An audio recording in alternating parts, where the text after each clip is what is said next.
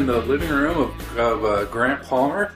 Grant, thanks for having us over here. It's wonderful to meet you in person. I've read your books. I've read about you in the Farms Journal and in the Deseret News and everywhere else, and you've become sort of an icon in the what do we say, the liberal Mormon world. So thanks for having us over. Happy to have you. You're well known to a lot of people, but there's a whole section of other people who may not know exactly who you are. So maybe we can start back at the beginning. You started out your career in CES. Is that right? Yes, 34 years with CES. I actually started in the Church College of New Zealand, teaching science and British Empire history. Wow. And then moved into the religion department. Now, that's one of those colleges that the church owns for secular education, right?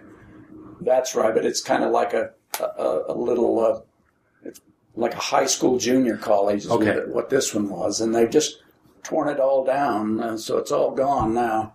Oh, no. Yeah. That's too bad. So what were you doing down there? I just thought I'd like to see the world through young eyes, and my wife and I were, fairly newly married, and we decided we wanted to go someplace, so we went down there, and then I went from science and British Empire history into the religion department. They had a couple of classes, and I got to liking that. I mean, I've been a very successful missionary. I mean,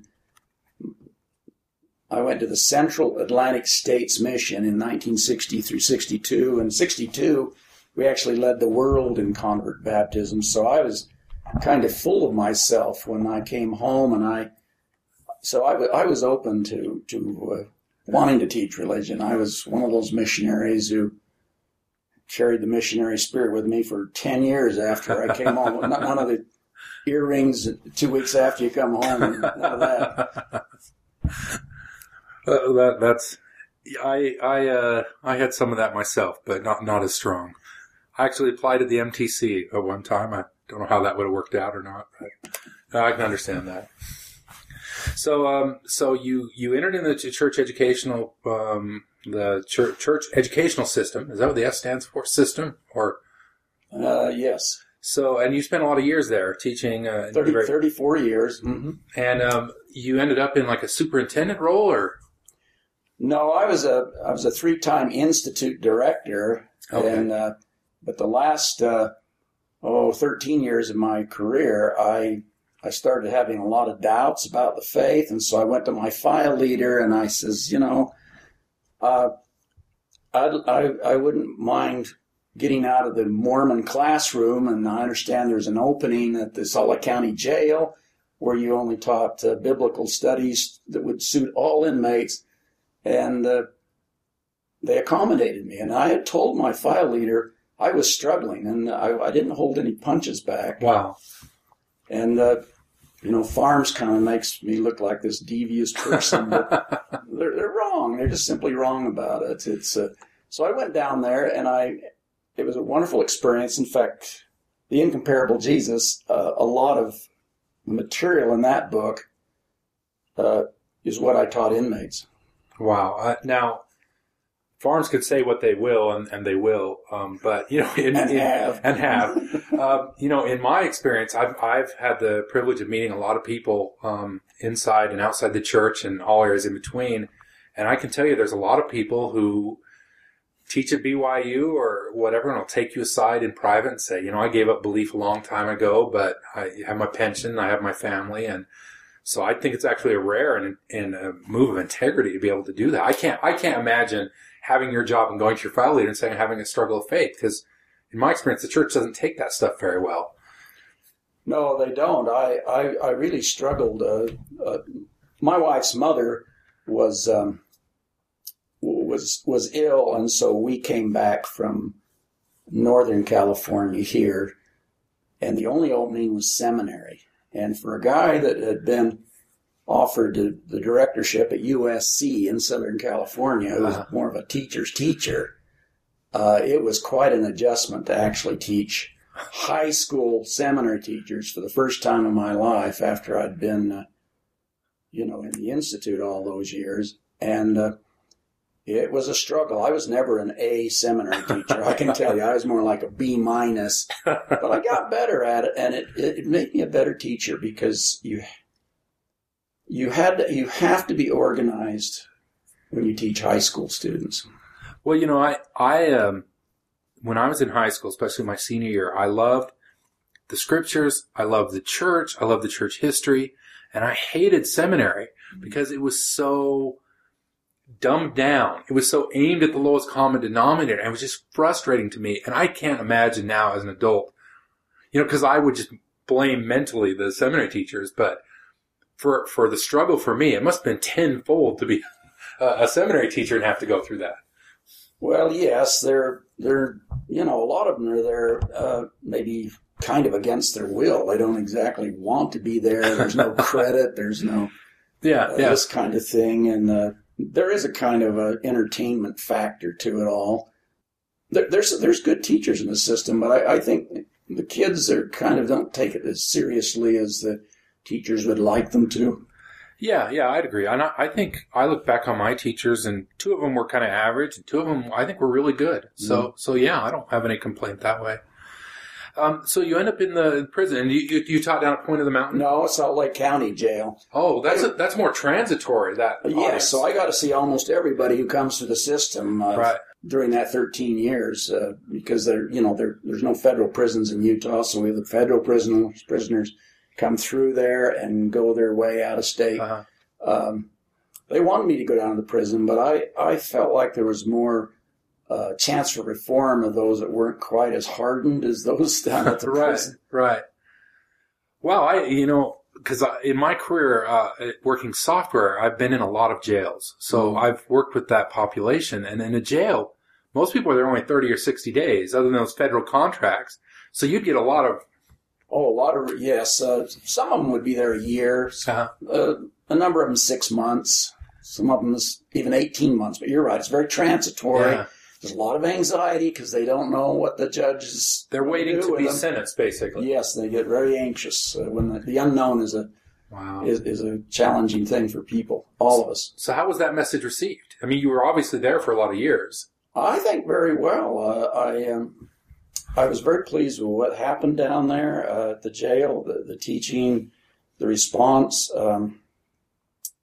This is where I really started to get into the New Testament, because Mormons often read the New Testament through the eyes of church leaders, and I've always felt that we should see our religious leaders through the eyes of Jesus. And I think that's an important distinction, because when you start seeing Jesus through the eyes of religious leaders, then you get their point of view of Jesus. But when you can see religious leaders through the eyes of Jesus, then your eyes become wide open. And I highly recommend that to those who read the New Testament. Just read what it says. Don't bring your background to it or read the subtitles. Just see what he's saying. And it's surprising. There's a different personality there, I think Jesus has the New Testament Jesus is his personality, his behavior, and his doctrinal emphasis is much different than the Mormon Jesus in those three areas. I know for me personally, I had, growing up in the church as a missionary, I'd always read the scriptures, especially the New Testament and the Old Testament, as like this proof text, as this quote mining source to defend the doctrines or the teachings. And that happened to me as I was going through my faith crisis. And I got rid of my King James and, read the Oxford version and read the New International Version. And then I engaged the book for what the book was. And it was a whole other experience. Exactly. The book came to life for me. So I can back that up. That was my experience also. Now I want to return and talk a little bit more about Jesus and your views on that. But first, I think a lot of people are interested in what happened. Now, you published, it was 2003. 2002. 2002, okay. November. when you published the Insider's View on Mormon Origins. And I was talking to Tom Kimball at Signature Books just a few months ago, and he tells me it has remained their best-selling book. And to this day, they move more copies of that per month than their other works. So you're their amen. Well, I thought it would sell well. They thought it would just have a student niche, but it's turned out to be of interest to almost all people in and out of the church. And I think we contribute some of that to Farms and those guys. An unprecedented 5 reviews. 5 plus a couple in Fair, 7 or 8. They spilled more ink in reviewing my book than are pages in my book. And it was picked up nationally, wasn't it? Well, as I sat down with my stake president, I told him, I says, this book's only selling 75 copies a month, and I says, if you make a big deal out of this, I know the boys at Signature are itching to get this thing out internationally in the news, and of course that's what happened. I think it went in 600 newspapers, according to Tom Kimball. It was in China and Australia and England and everywhere, and then it started selling 1,000 a month. You see. So was it the church court, the disciplinary hearing that did it? Yes, that's what triggered it, and I just told my stake president I'll probably get a peptic ulcer out of it, and you're going to get a lot of bad publicity. But they go ahead with stuff, They usually make the wrong decisions. Now, were you active at the time when they called you in? Yes. So were they surprised when they found out you'd written the book? Your church leaders? Yeah, I taught the high priest for 16 years. Most of them never even. In fact, virtually none of them knew I'd even written a book, and I didn't bring what I knew to the discussions particularly. I, pretty well did what they wanted me to do. Now, the book itself brings up some of the, I would say, problematic issues with some of the doctrine and some of the history, but you wrote it from a faithful perspective, not an apologetic perspective like Farms would. But you were. I mean, it's an insider view. You weren't trying to say the church is false through and through. It's the untrue church. You should go find a new church because of these issues. No, I didn't start with a conclusion first, which is what Farms does. In fact, Jack Welch. I remember talking to his mentor at Duke, Charlesworth.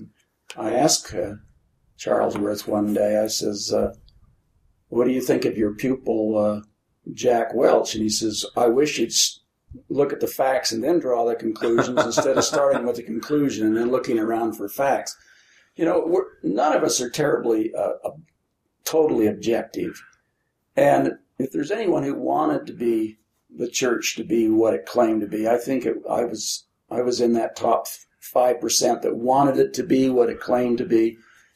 But I just, I started looking at this in 2005 and put it down and picked it up over the years. And I mean, I talked to our best historians you're kind of young to know some of the best historians that we've had, but I talked to a good many of them, and they'd typically say things like, well, yeah, we have problems, or that's a good question, but I don't think we have a very good answer to that, and that kind of thing. And so I just, I did what I found, and then when my wife died, I put it aside for 3 or 4 years, and then picked it up and started over again, and found that the problems are even more problematic than I had thought, and then I submitted the manuscript to Signature Books, I think, in 2001 or 2000. And they wanted a conclusion, and I finally had to admit I don't have any faith-promoting conclusion. And so I wrote the conclusion and felt that we should emphasize Jesus in the church. I still believe that. I wish they would. And kind of the rest is history. I think that criticism that you levied, I think hit home just from a lot of they would never acknowledge you in that, but I've seen that.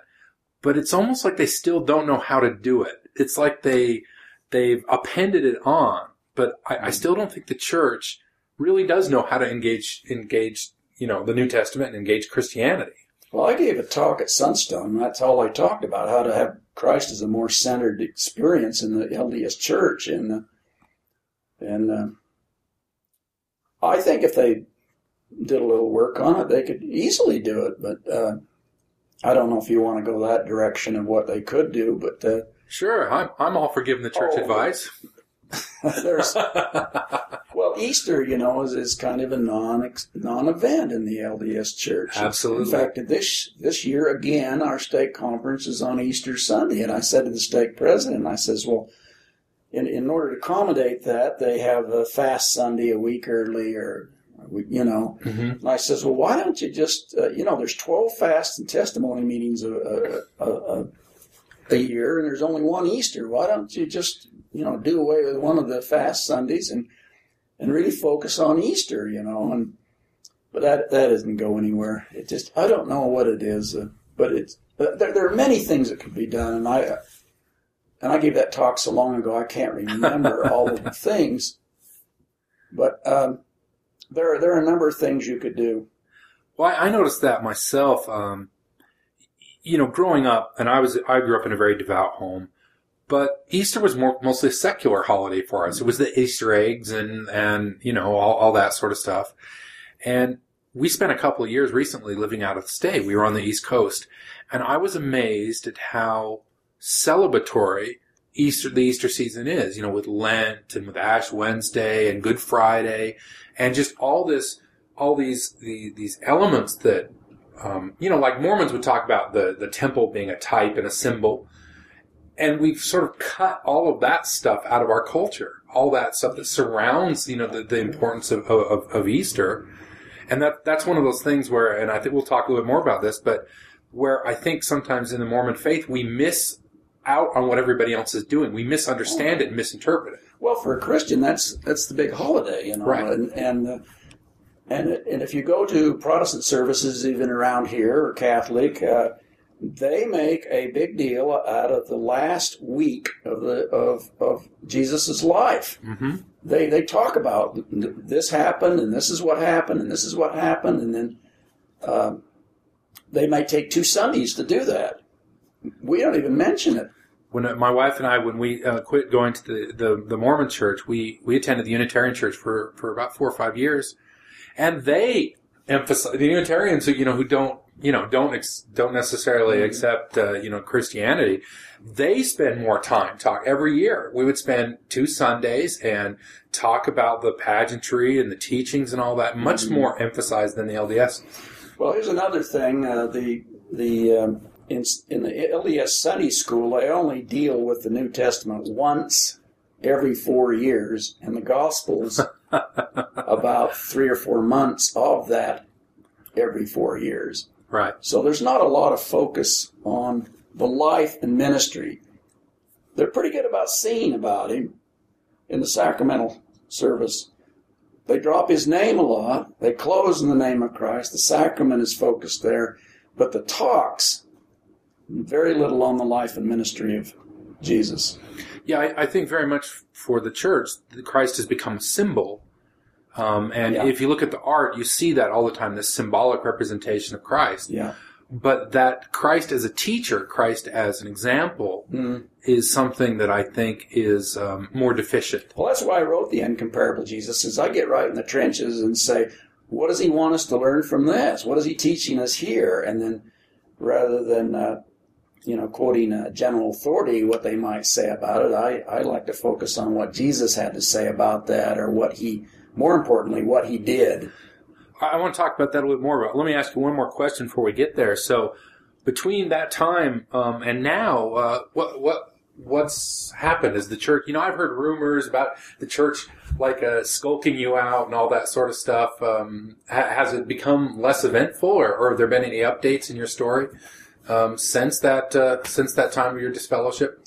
Well, I was disfellowshipped in November of 2004, 2 years after the book came out. And I've had some, interactions with my stake presidents and bishops. In fact, my conversations with them are on my homepage, which we'll announce at the end of this interview. So a lot of that stuff's there. A lot of the stuff I've written is there in the last 10 years. I think they're just kind of watching me, I wrote an article last spring about this time for the Kansas City Journal of Theology, a little obscure thing. Mm-hmm. And bang, there's a stake president knocking on my door. So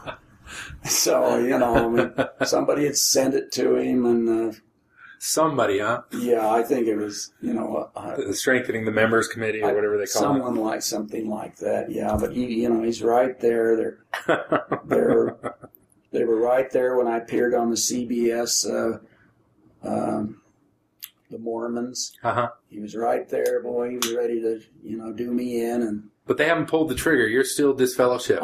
I just regard myself as having graduated from Mormonism. That's kind of where I... So I take it you don't attend anymore, then? I haven't attended for about 5-6 years. I thought I could start out doing that, but there's so many things said over Mormon pulpit that are not true, mm-hmm. and after a while, it kind of bothers you, and you say to yourself, if I speak out in priesthood or Sunday school, I'm going to just hurt somebody's feelings, and I'll probably get reported to the bishop. And if I don't speak out, then I get kind of frustrated. So I just says, I don't think I want to go. No, I feel exactly the same. I feel a kinship. I still feel that I'm part of the Mormon people. Yeah. I've never bothered to resign. I don't feel inclined to do so. There's parts of church I miss. I miss many of the hymns. I miss a lot of our traditions. I miss the people.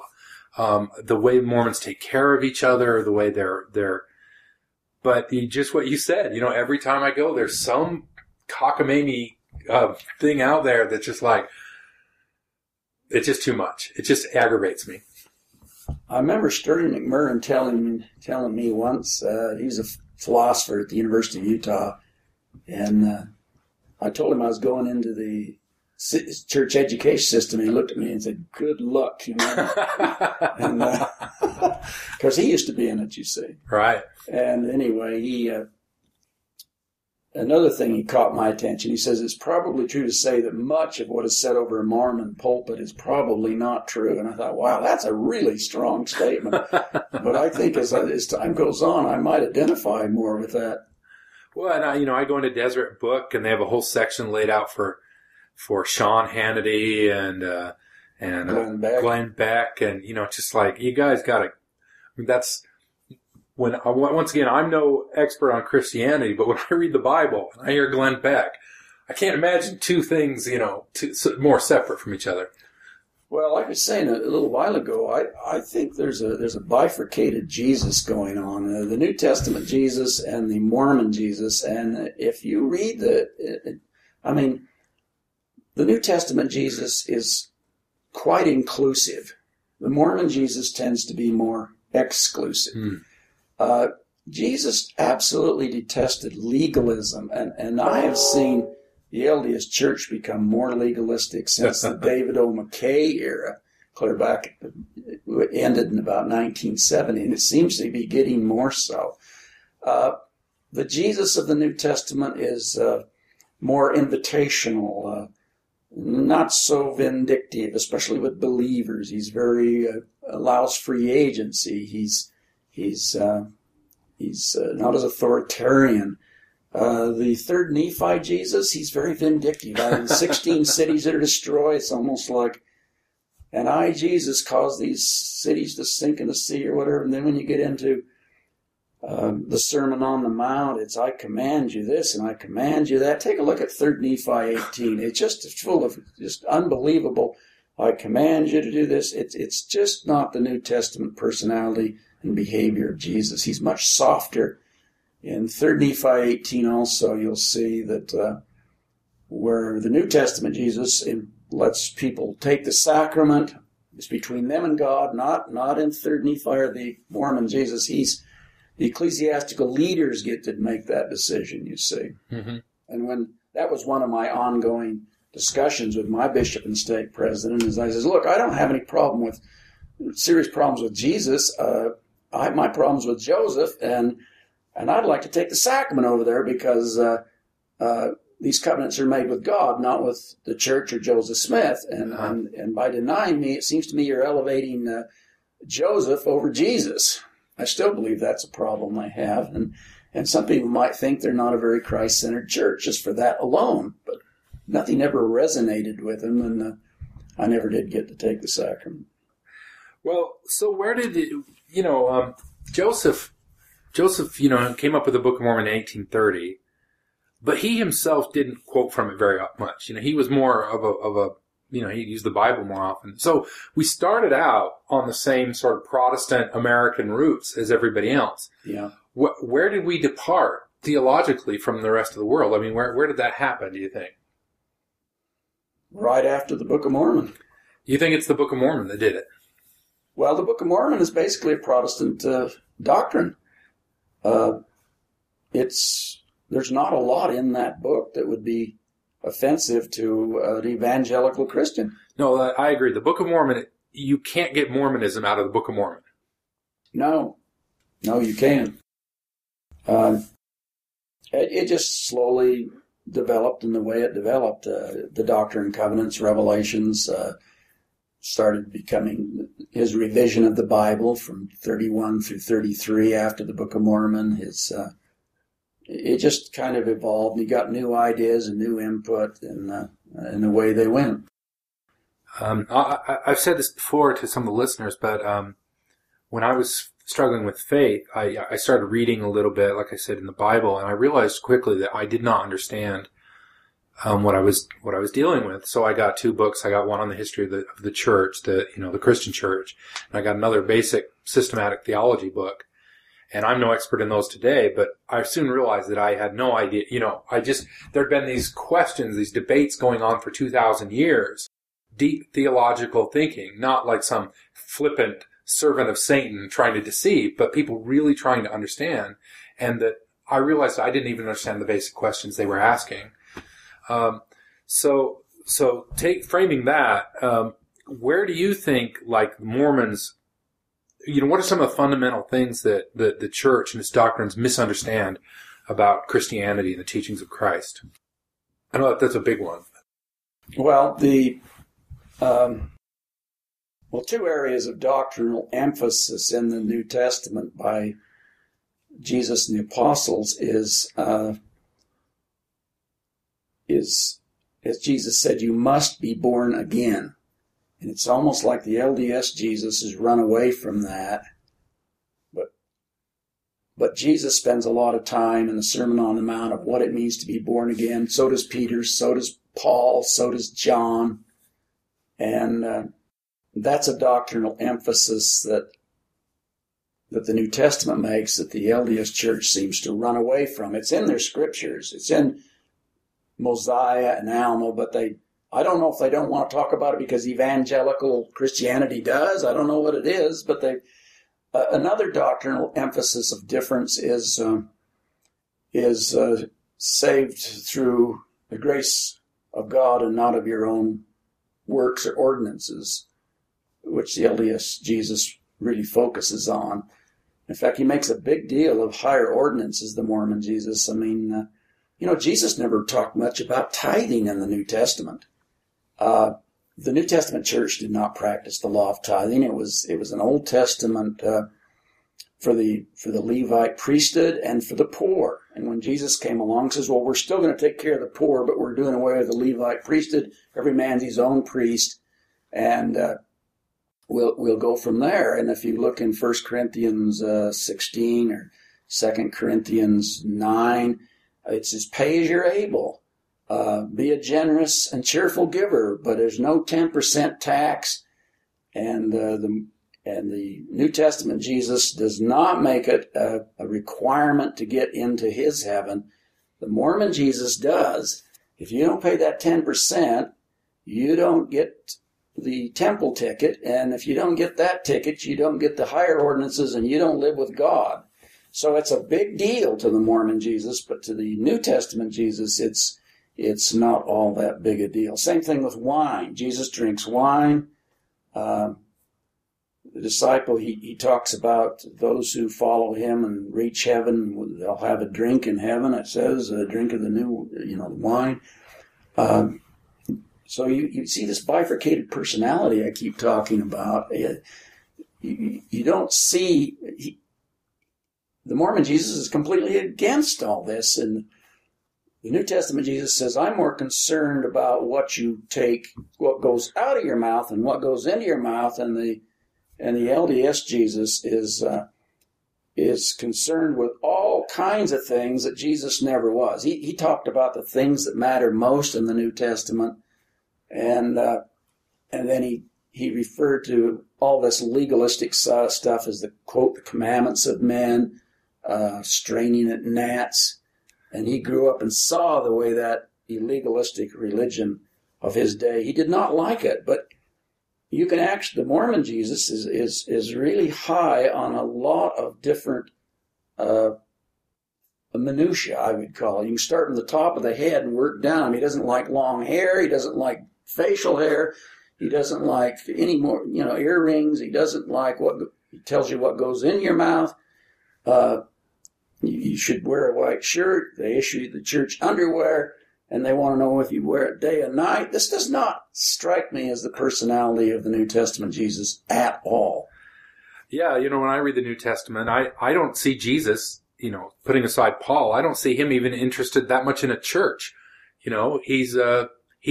To me, again, he's a man of the people. He hangs out with prostitutes and sinners and publicans, and he's more inclusive. Right. Yeah. And, where in the church today, we have this structure where you have all the men on the red chairs and only this person and these people and, Well, Jesus talks about that, seeking the chief seats and and wearing special garb and going by special titles and this kind of thing. So that would be maybe one of the themes today is I would really encourage to see your religious leaders through the eyes of and teachings of Jesus in the Bible, and don't see Jesus through the eyes of your religious leaders. When you do that, things begin to open up, and this is an important distinction, I do believe. There are myriads of things that you will come to your mind. I mean, Jesus, for example, says when you give aid to the poor, don't trumpet it. Don't go down and get a reporter and announce how many bales of this you sent over to where. How they announced in conference how many tons they sent to Japan. Jesus says do it. He's very fair about this. He says if you do it in secret, God will reward you. But if you do it for a motivation, for a purpose, then you have your reward. And the LDS Church, I think, is perfectly happy to trumpet it because they're trying to improve the image of the church. They're trying to use it for proselyting purposes. But there's literally dozens of issues like this. The Catholic Church ran into problems when the English Bible began to be published, and they did not want their people to read it. They put John Wycliffe and who's the other? And they burned him at the stake. One of them had died. They dug up his bones and burned him anyway. Why? Because they weren't focusing on the New Testament, and Martin Luther knew it, and he let them have it. And the internet has become this same problem for the LDS Church. All the stuff they thought had buried and was tacked down has all come up and is out there in spades. And so I just think that if you take a serious look at the New Testament, you'll find a different personality, emphasis on different behavior. The New Testament Jesus acts differently. And I think he emphasizes doctrinal differences. But the LDS Jesus they're quite divided on this, quite separated. I think one thing that's striking to me is, in the 19th century, Mormonism offered a lot of unique doctrines that are still around but are really downplayed, like the divinity of mankind, the pre-existence, and some of these things like that. And so 19th century converts were joining the church of authority. The church has always said we're the one true church and you have to go through us. But it was also a selection of an alternative. And as we become more and more sort of mainstream Protestant, it seems to me the only thing that's left anymore is this authority, which strikes me very much sort of, pre-Reformation Catholic Church, where like indulgences, we have almost a similar thing, not as blatant, but members are told that you should do your temple work for your ancestors, and you have to pay your tithing, you have to get your temple recommended, do so. So you almost, in a sense, are paying your ancestors out of hell again. The same thing that... I never thought of it quite that way, but I'm a little bit of hyperbole there, of course, but, it's the same thing. We are in control. You give us treasure, you give us money, and then we will give you access to God. It's a brilliant corporate model. It just isn't based on the New Testament. Now, in the Incomparable Jesus, there are several times you use Book of Mormon passages in a favorable light. It's not all critical to the Book of Mormon. I did that to please the publisher because originally there was 0 in there. I wanted to make sure there was 0 in there. Now, to me, and once again, I have to say again, I am no theological expert, but when I read the Book of Mormon today, I see it as sort of a blatant ripoff of Christianity in 19th century views. I see things that obviously came from the Greeks that are supposed to be, in Mesoamerica 400 years before Christ or whatever. I just can't get my head beyond that stuff. Well, I sent you some stuff on Did you get that? Yeah. I gave Robin a copy of it too. And I mean, about 6 sources can wrap up easily 75% of the content of the Book of Mormon. Comes right out of Joseph's backyard, and it's 19th century material. The earliest people don't realize that 22 to 25% of the Book of Mormon is right out of the 1769 edition of the King James Bible because it carries the heirs of that edition. So in a nutshell, for those who've only read the Book of Mormon, what are the telltale signs that mark it as a 19th century work in terms of Christianity? I mean, you mentioned one already, that they just lifted the wording. This is what, I'd say 25% of the Book of Mormon comes right out of the 1769 edition of the King James Bible, including its heirs. That's what's important there. Right. I'd say another 25% comes out of Methodistism. Joseph said he was partial to them. He went as often as he could to the revivals, and boy, does it show up in the Book of Mormon.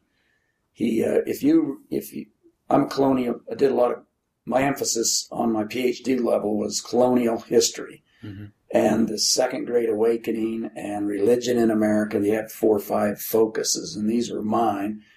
But I began to find that from Jacob, Enos, Benadi, Benjamin, right up through Alma 42, and that's a big chunk of the Book of Mormon, that those 11 preachers it's just like reading right out of the Second Great Awakening. I mean, the doctrine is the same. The conversion pattern is a 4-step pattern.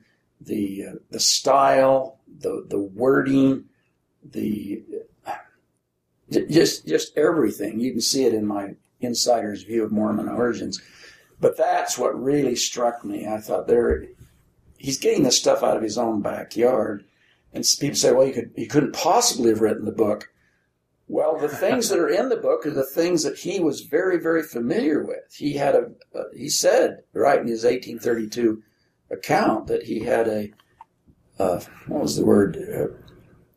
He had talked to lots of people about their views on Methodist and evangelical Christianity, and boy, do they show up in the Book of Mormon. So that's another 25%. So there's half the Book of Mormon right there. Mm-hmm. You're at a revival and don't know it. That's why you feel this feeling And the church is more and more going to that feeling because the intellectual constructs have been kicked out from under the faith. Mm-hmm. And they would say, and you know, just pause for a second there and simply say this, that, you know, everyone has hunches and intuitions and spiritual feelings for what we do in life. Almost everybody does that. Secular, spiritual, doesn't matter. But when those things don't come to pass, when the facts come in, when the evidence comes in, the mature person says, gee, I guess I was wrong, and changes their mind. Mm-hmm. The LDS Church is they're saying, well, have faith in it anyway. Right. Or have faith against knowledge. And that's a real problem. But back to your question. So 50% is from those two sources. I'd say another 25% is from 4 other sources. Probably Ethan Smith's view of the Hebrews. The outline seems to be very similar. B.H. Roberts showed that. Smith family biographical material, such as Joseph Sr.'s 1811 Lehi's dream type thing, mm-hmm. and another dream. I would say the military campaigns are similar to what his relatives went through in the Revolutionary War and the War of 1812, especially the British strategies of when the British and the Indians gained up on the Americans. That's very similar. I would say anti-Masonic feeling is very much in the Book of Mormon. Later it's embraced in Nauvoo, but in the Book of Mormon it's anti-Masonic. Mm-hmm. And a lot of the arguments that were in the newspapers 1828 during the election of Andrew Jackson are there in 3rd Nephi and Helaman. And so you can take every section of the Book of Mormon and you can pretty well tell where he's getting material. Bottom line, 75% of the Book of Mormon came right out of his own backyard, 19th century stuff. And Farms likes to dwell on that extra 25%. We're not sure where it came from, but they've got a huge problem to answer, and that is, why would 75% come from his own backyard when it is purported to be an ancient record of an ancient people 2,500 years ago? Yeah, I see things as simple as, you know, when in the Book of Mormon, when they describe the Lamanites, you know, with red face paint and shorn heads and loincloths and the embattlements, he's basically describing the Iroquois who, you know, he lived nearby. Farms tries to put the Book of Mormon down in Mesoamerica. But the simpler solution is Joseph Smith was just describing the Indian culture he was familiar with. Well, they can't pin it down. I've even heard that it's over in Asia or Malaysia or someplace, and you know it's in New England. No, it's in Central America. It's down in Guatemala. No, it's over by the Panama Canal. No, it's But I like your point about Farms, you know, because they'll get all wrapped around the axle of something like Nahum, and then forget that Joseph Smith lived right near the Lehigh Valley. You know, what's more likely, that he pulled the name Lehi from his own experience, or that he was able to, you know, they'll ignore those obvious. Yeah, they reach for threads. Right. But structurally, so you've got a real problem there. And the same thing's true of the Book of Abraham. I mean, I would say we know where 100% of the material came for the Book of Abraham. I mean, you know, like chapter 1 came from Josephus, in facsimile 3. Chapters 2, 4, and 5, 86% of those 3 chapters comes right out of the King James Bible. And we, again, including the heirs of the 1769 edition. And then chapter 3, the astronomy stuff, in facsimile 2, the Hypocephalus, that comes from 2 sources. Joseph Owen, Thomas Dick's Philosophy of a Future State, and he talks about intelligences, exact phrases are taken out of that book, and also another one by the name of Thomas Taylor, The 6 Books of Proclus on the Theology of Plato, Volume 2. Mm-hmm. Another 5 or 6 exact phrases. It's Newtonian stuff. It's been discredited. He bought into it, and you can't find any astronomers at BYU that think that the astronomy in the Book of Abraham makes heads or tails.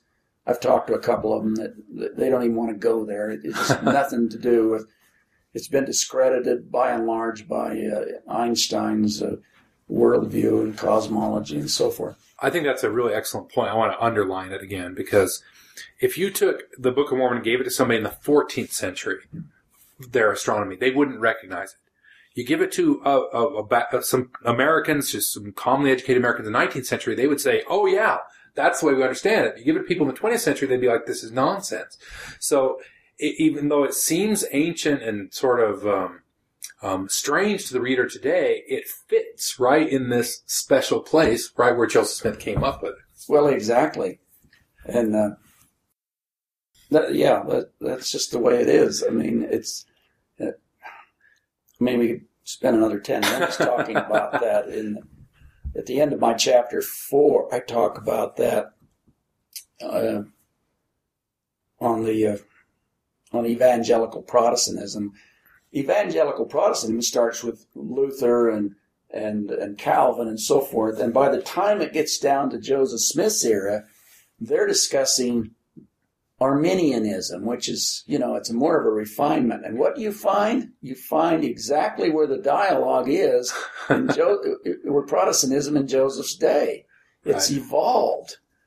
And that's what you find and what you'd expect to find if you felt that he created the book. And it's the criticism that Alexander Campbell had, which is the book fits right in all the questions of exactly today. Exactly. And I've even heard some apologists admit, when they've said the Book of Mormon was written for our time, some apologists say, well, that means for 1830, because it's clearly not for, the 21st century, because they're dealing with these theological questions from back then that just aren't as interesting to us today. Yeah, most of them are not, yeah. And one that I know of in there is the baptism by immersion for the remission of sins, which was a big sort of issue in the 19th century, I understand it, but not so much today. Well, and the same with little children need not be baptized. That was a huge issue back then. Right. Yeah. And instead we baptize mature 8-year-olds. So, are there any ideas in your mind that are uniquely Mormon that provide some sort of dialogue in the Christian? Has Mormonism in its 170 years here come up with anything interesting or added to the dialogue on Christianity, in your opinion? I'm sure there are some things, but I'm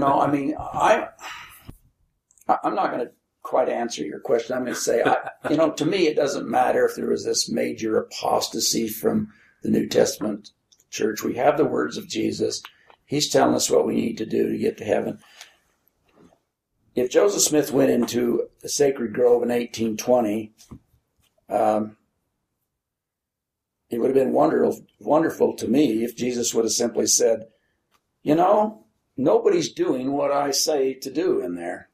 It's like Gandhi used to say, I like your Christ, I don't like your Christians. And that's been a problem ever since. You have all these 2,000-3,000 varieties of Christian churches, and what do they disagree over? Largely things that Jesus had nothing or little to say. But Jesus isn't really a doctrinal kind of a person. He doesn't sit down and say, well, today we're going to talk about the nature of the Godhead or the nature of man. It's a behavioral focus. And I think Joseph would have really had something if he'd have come out of there and said, well, I really am not very happy with people arguing about all these doctrinal differences. What I'd like to see happen is to have a more behavioral focus. And most Christian churches focus on the same behavioral emphasis. Now, the LDS have added a few things here and there. They have the pre-earth life, which I think, to me, helps explain the fall of man. Mm-hmm. I like the idea of the sense of community. But are you asking me if they made a contribution beyond? I don't know. I haven't given that a whole lot of thought. Well, from my opinion, I see Joseph Smith and then maybe to some extent Orson Pratt coming up with these interesting ideas, and then we have this 150-year retreat from the things that are uniquely Mormonism, a lot of which I think are interesting and valuable, and offer different views. Some of them a little bit more Eastern in flavor. They're not like bad ideas. And I wish that the church, if it was retreating towards a mainstream Christianity, would do like you're suggesting and adopt that. Well, the pattern is of Jesus. How do we treat each other well, rather than that incessant drumming that we are the one and only true church, and you need our ordinances and nothing else. Everything else is secondary. Well, and President Monson is, at least the first couple of years he was in, say, please come back. But if you look at the Priesthood Relief Society manuals, I know the one in 2009, I think it's lesson 27, the bitter fruits of apostasy. It says, beware of apostates. They've lost the Spirit, will likely persecute you, and have probably committed a major sin. Mm-hmm. Well, that's systematically teaches the believers how to deal with people that are leaving or have left the faith, and I don't think it's very healthy.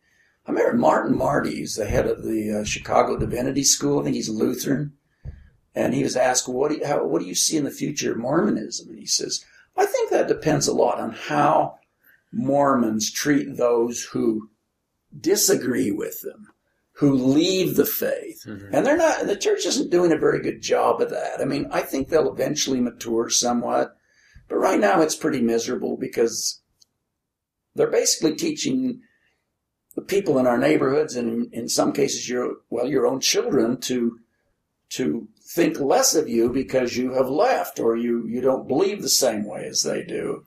And I think that's an unfortunate way of doing business. Yeah, I think the church has made some big mistakes there. If you ask most mainstream Mormons, to name some famous Mormons, they'll come up with things like Donny Osmond. Mm-hmm. But there have been Pulitzer Prize winners and Nobel Prize winners and great artists and authors, and most of them fall outside the traditional camp. And the church just pretends they don't exist. If you look at the family of Mormonism, of people who have left the faith or who have become, not your average typical Sandy Mormon, there's this great rich heritage that we share that the Mormons are just ignoring because they can't. I've used the example before that I'm a graduate of BYU.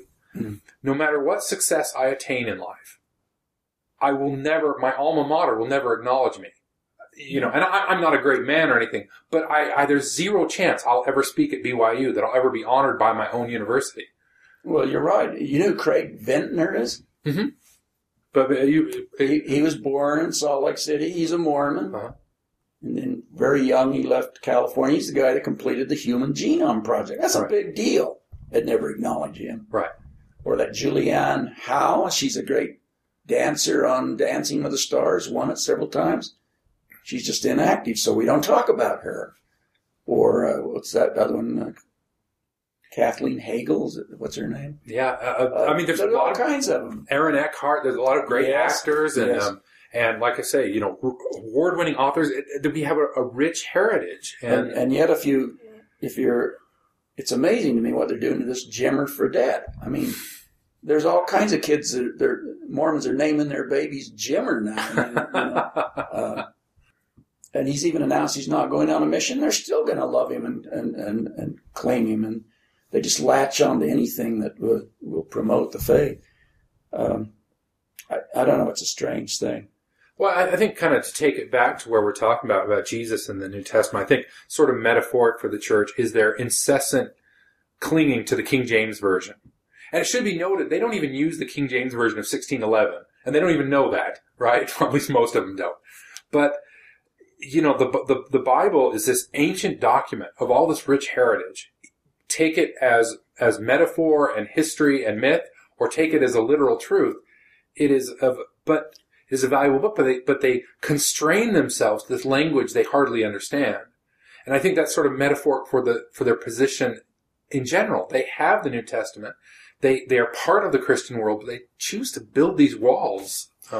Well, that's the King James Bible business is a losing proposition.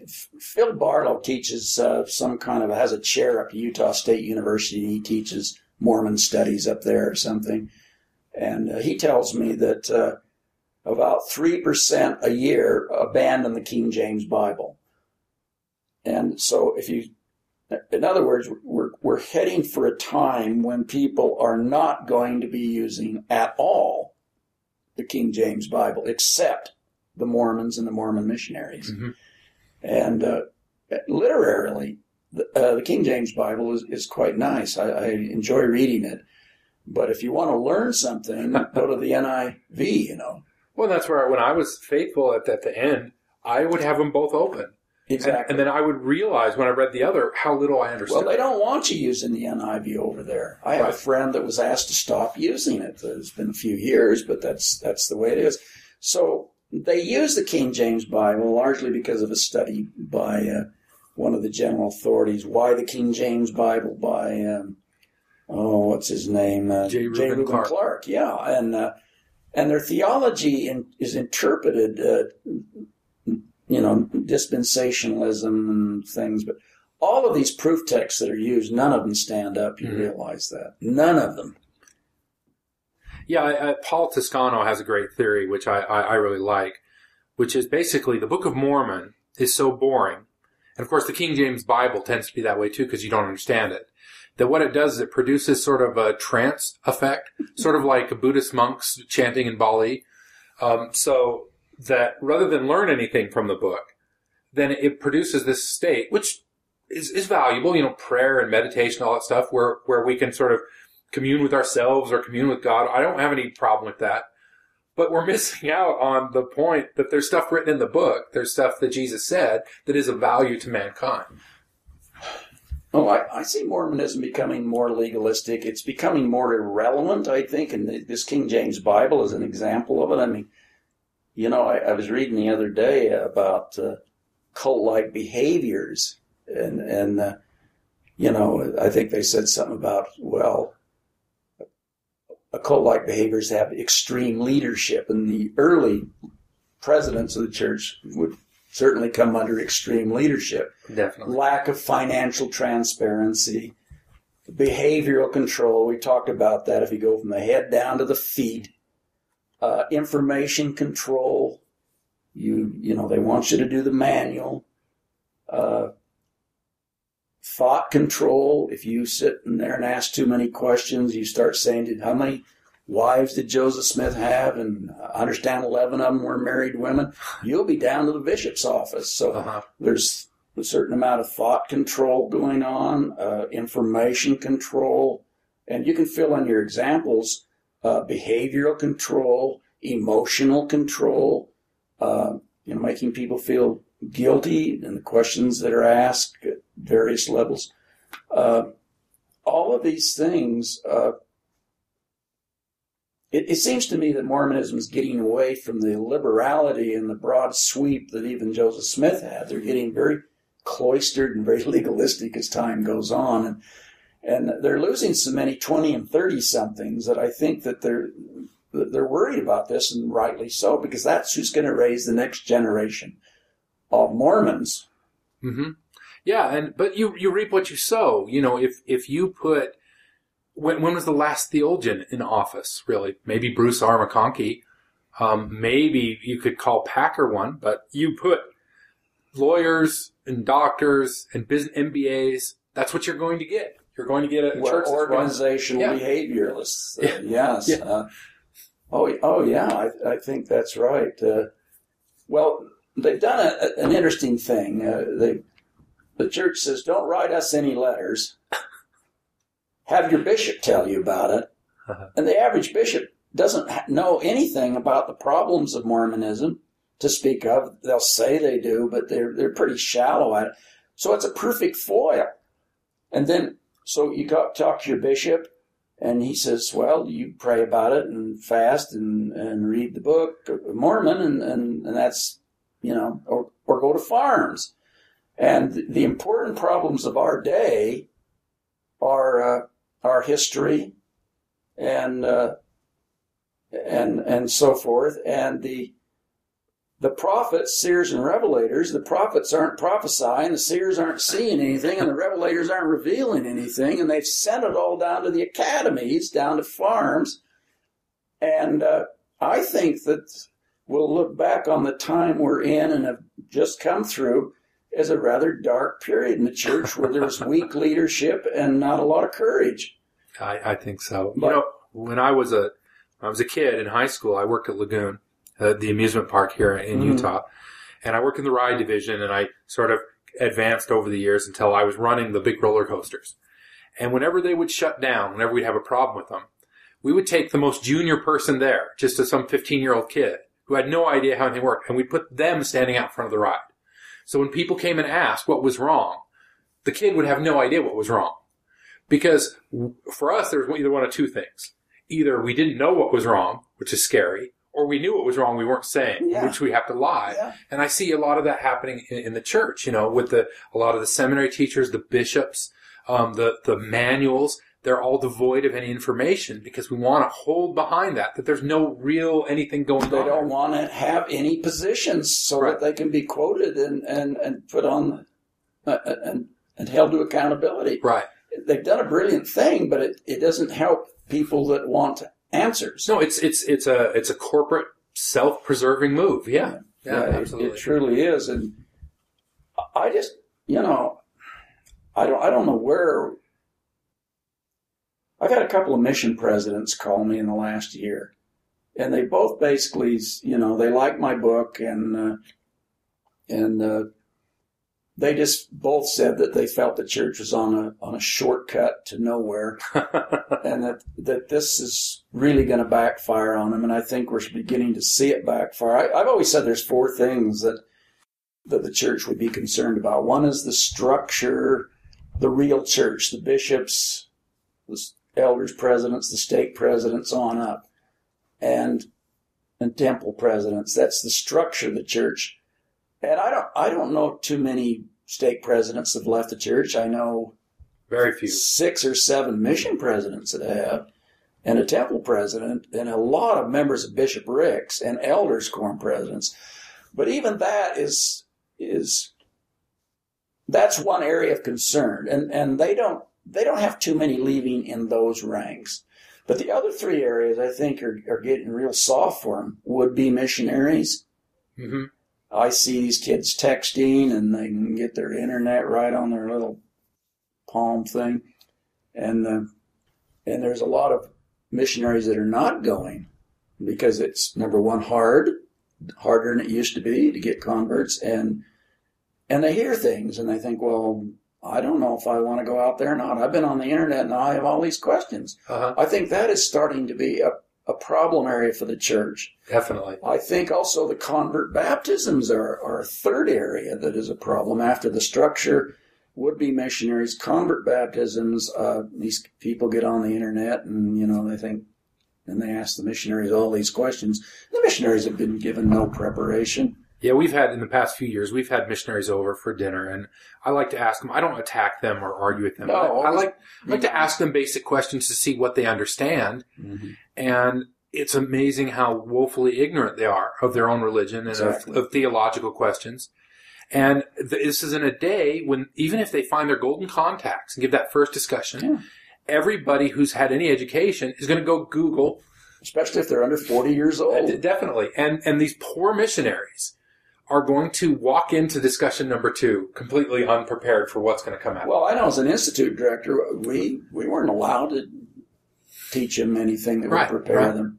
Well, it's where you say the shortcut to nowhere. It's these policies, this lattice of policies that is getting to a point that is going to collapse under its own weight. Well, on the fourth area, after structure, would-be missionaries, convert baptism, I said the fourth area is revenue, tithing, and yes, they're converting 200,000 or 300,000 people a year, but a lot of them they don't have any money or leadership skills, and the church has typically attracted poor people. But who's leaving? It's the second, third, fourth, and fifth generation who do. Right. And I think they are in we're in a recession, true, but I think they probably are losing a certain amount of revenue on the tithing end of things. Well, they burn through a lot of money. I mean, that's obvious. They have a lot of money. And, people criticize the church for, building the mall downtown, and I can understand the criticism, but I see that as a protectionary thing. They want to preserve the revenue basis of their organization, which is people going to the temple. It's the same thing that Moyle, President Henry Moyle in the 50s had this idea that if we build more chapels, then we'll get more converts, so we'll get more well, revenue. The same thing with the temples. We're doing the same thing with the temples. Well, the temples are revenue enhancers. Absolutely. Yeah. Because the church itself has shown, I've read studies where if people can go to a temple, they're more likely to hold a temple recommend, ergo pay their 10%.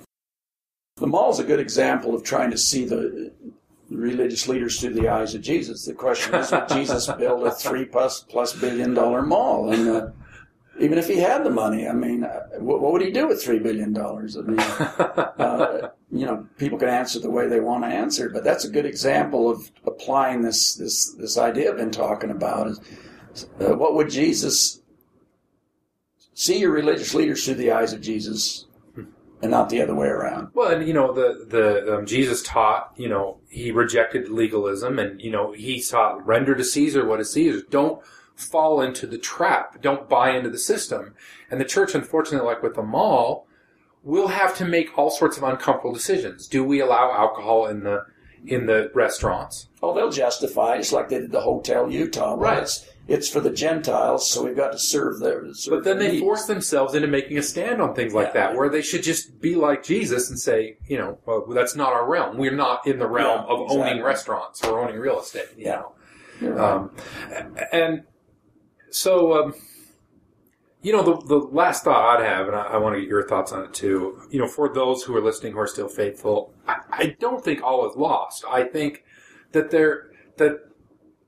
it doesn't have to be this way. I mean, the church can, I think, as you point out very well in The Incomparable Jesus, the church can reform. They can take a different view on some of these things. Well, they will. I think if those 4 areas that I spoke of, if the structure if they start losing stake presidents and bishops, and the missionaries keep going, would-be missionaries down, the converts keep going down, and the tithing keeps going down, they will do just about anything to preserve the institution. The church isn't going to disappear. It will change. Mm-hmm. And eventually I think the church will have their little counter-reformation because of what the mainline Protestants did way back then. I think they'll do it slowly, just quietly, and they won't talk and announce much. They'll just start not talking about this and start emphasizing that. And the LDS people have a lot of faith in prophets, and they're pretty well do what he says to do.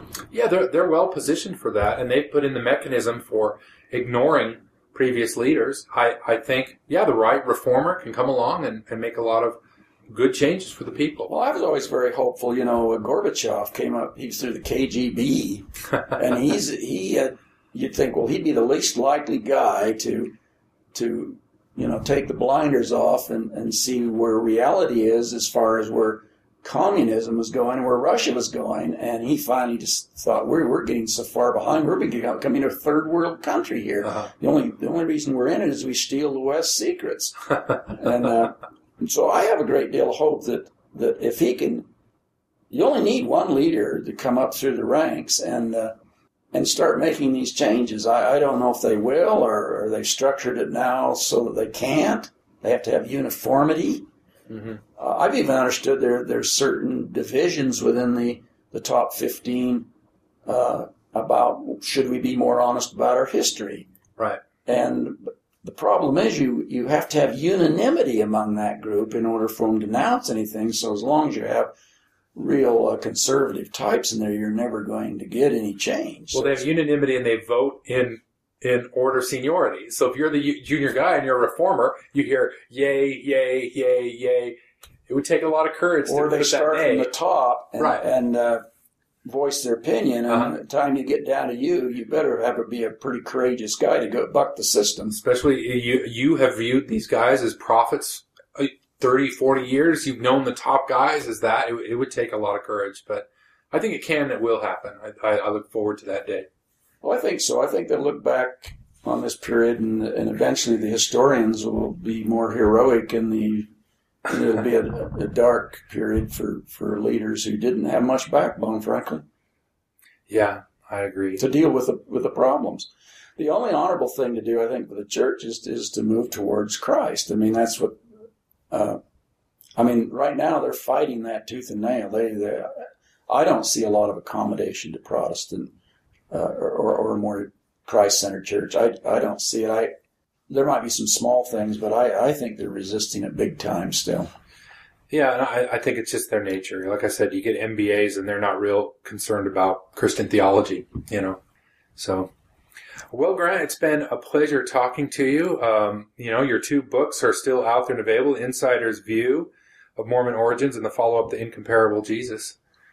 Let's get out your website, and I'll put a link up on our page. It's if you go to www.mormonthink.com, that's Mormonthink, one word, /GrantPalmer.htm, and that's where you got your writings are up there, and what else is up there on that page? Oh, conversations I've had with bishop, stake presidents, John DeLynn interviews, radio interviews, Sunstone presentations, things of that nature, reviews of my books.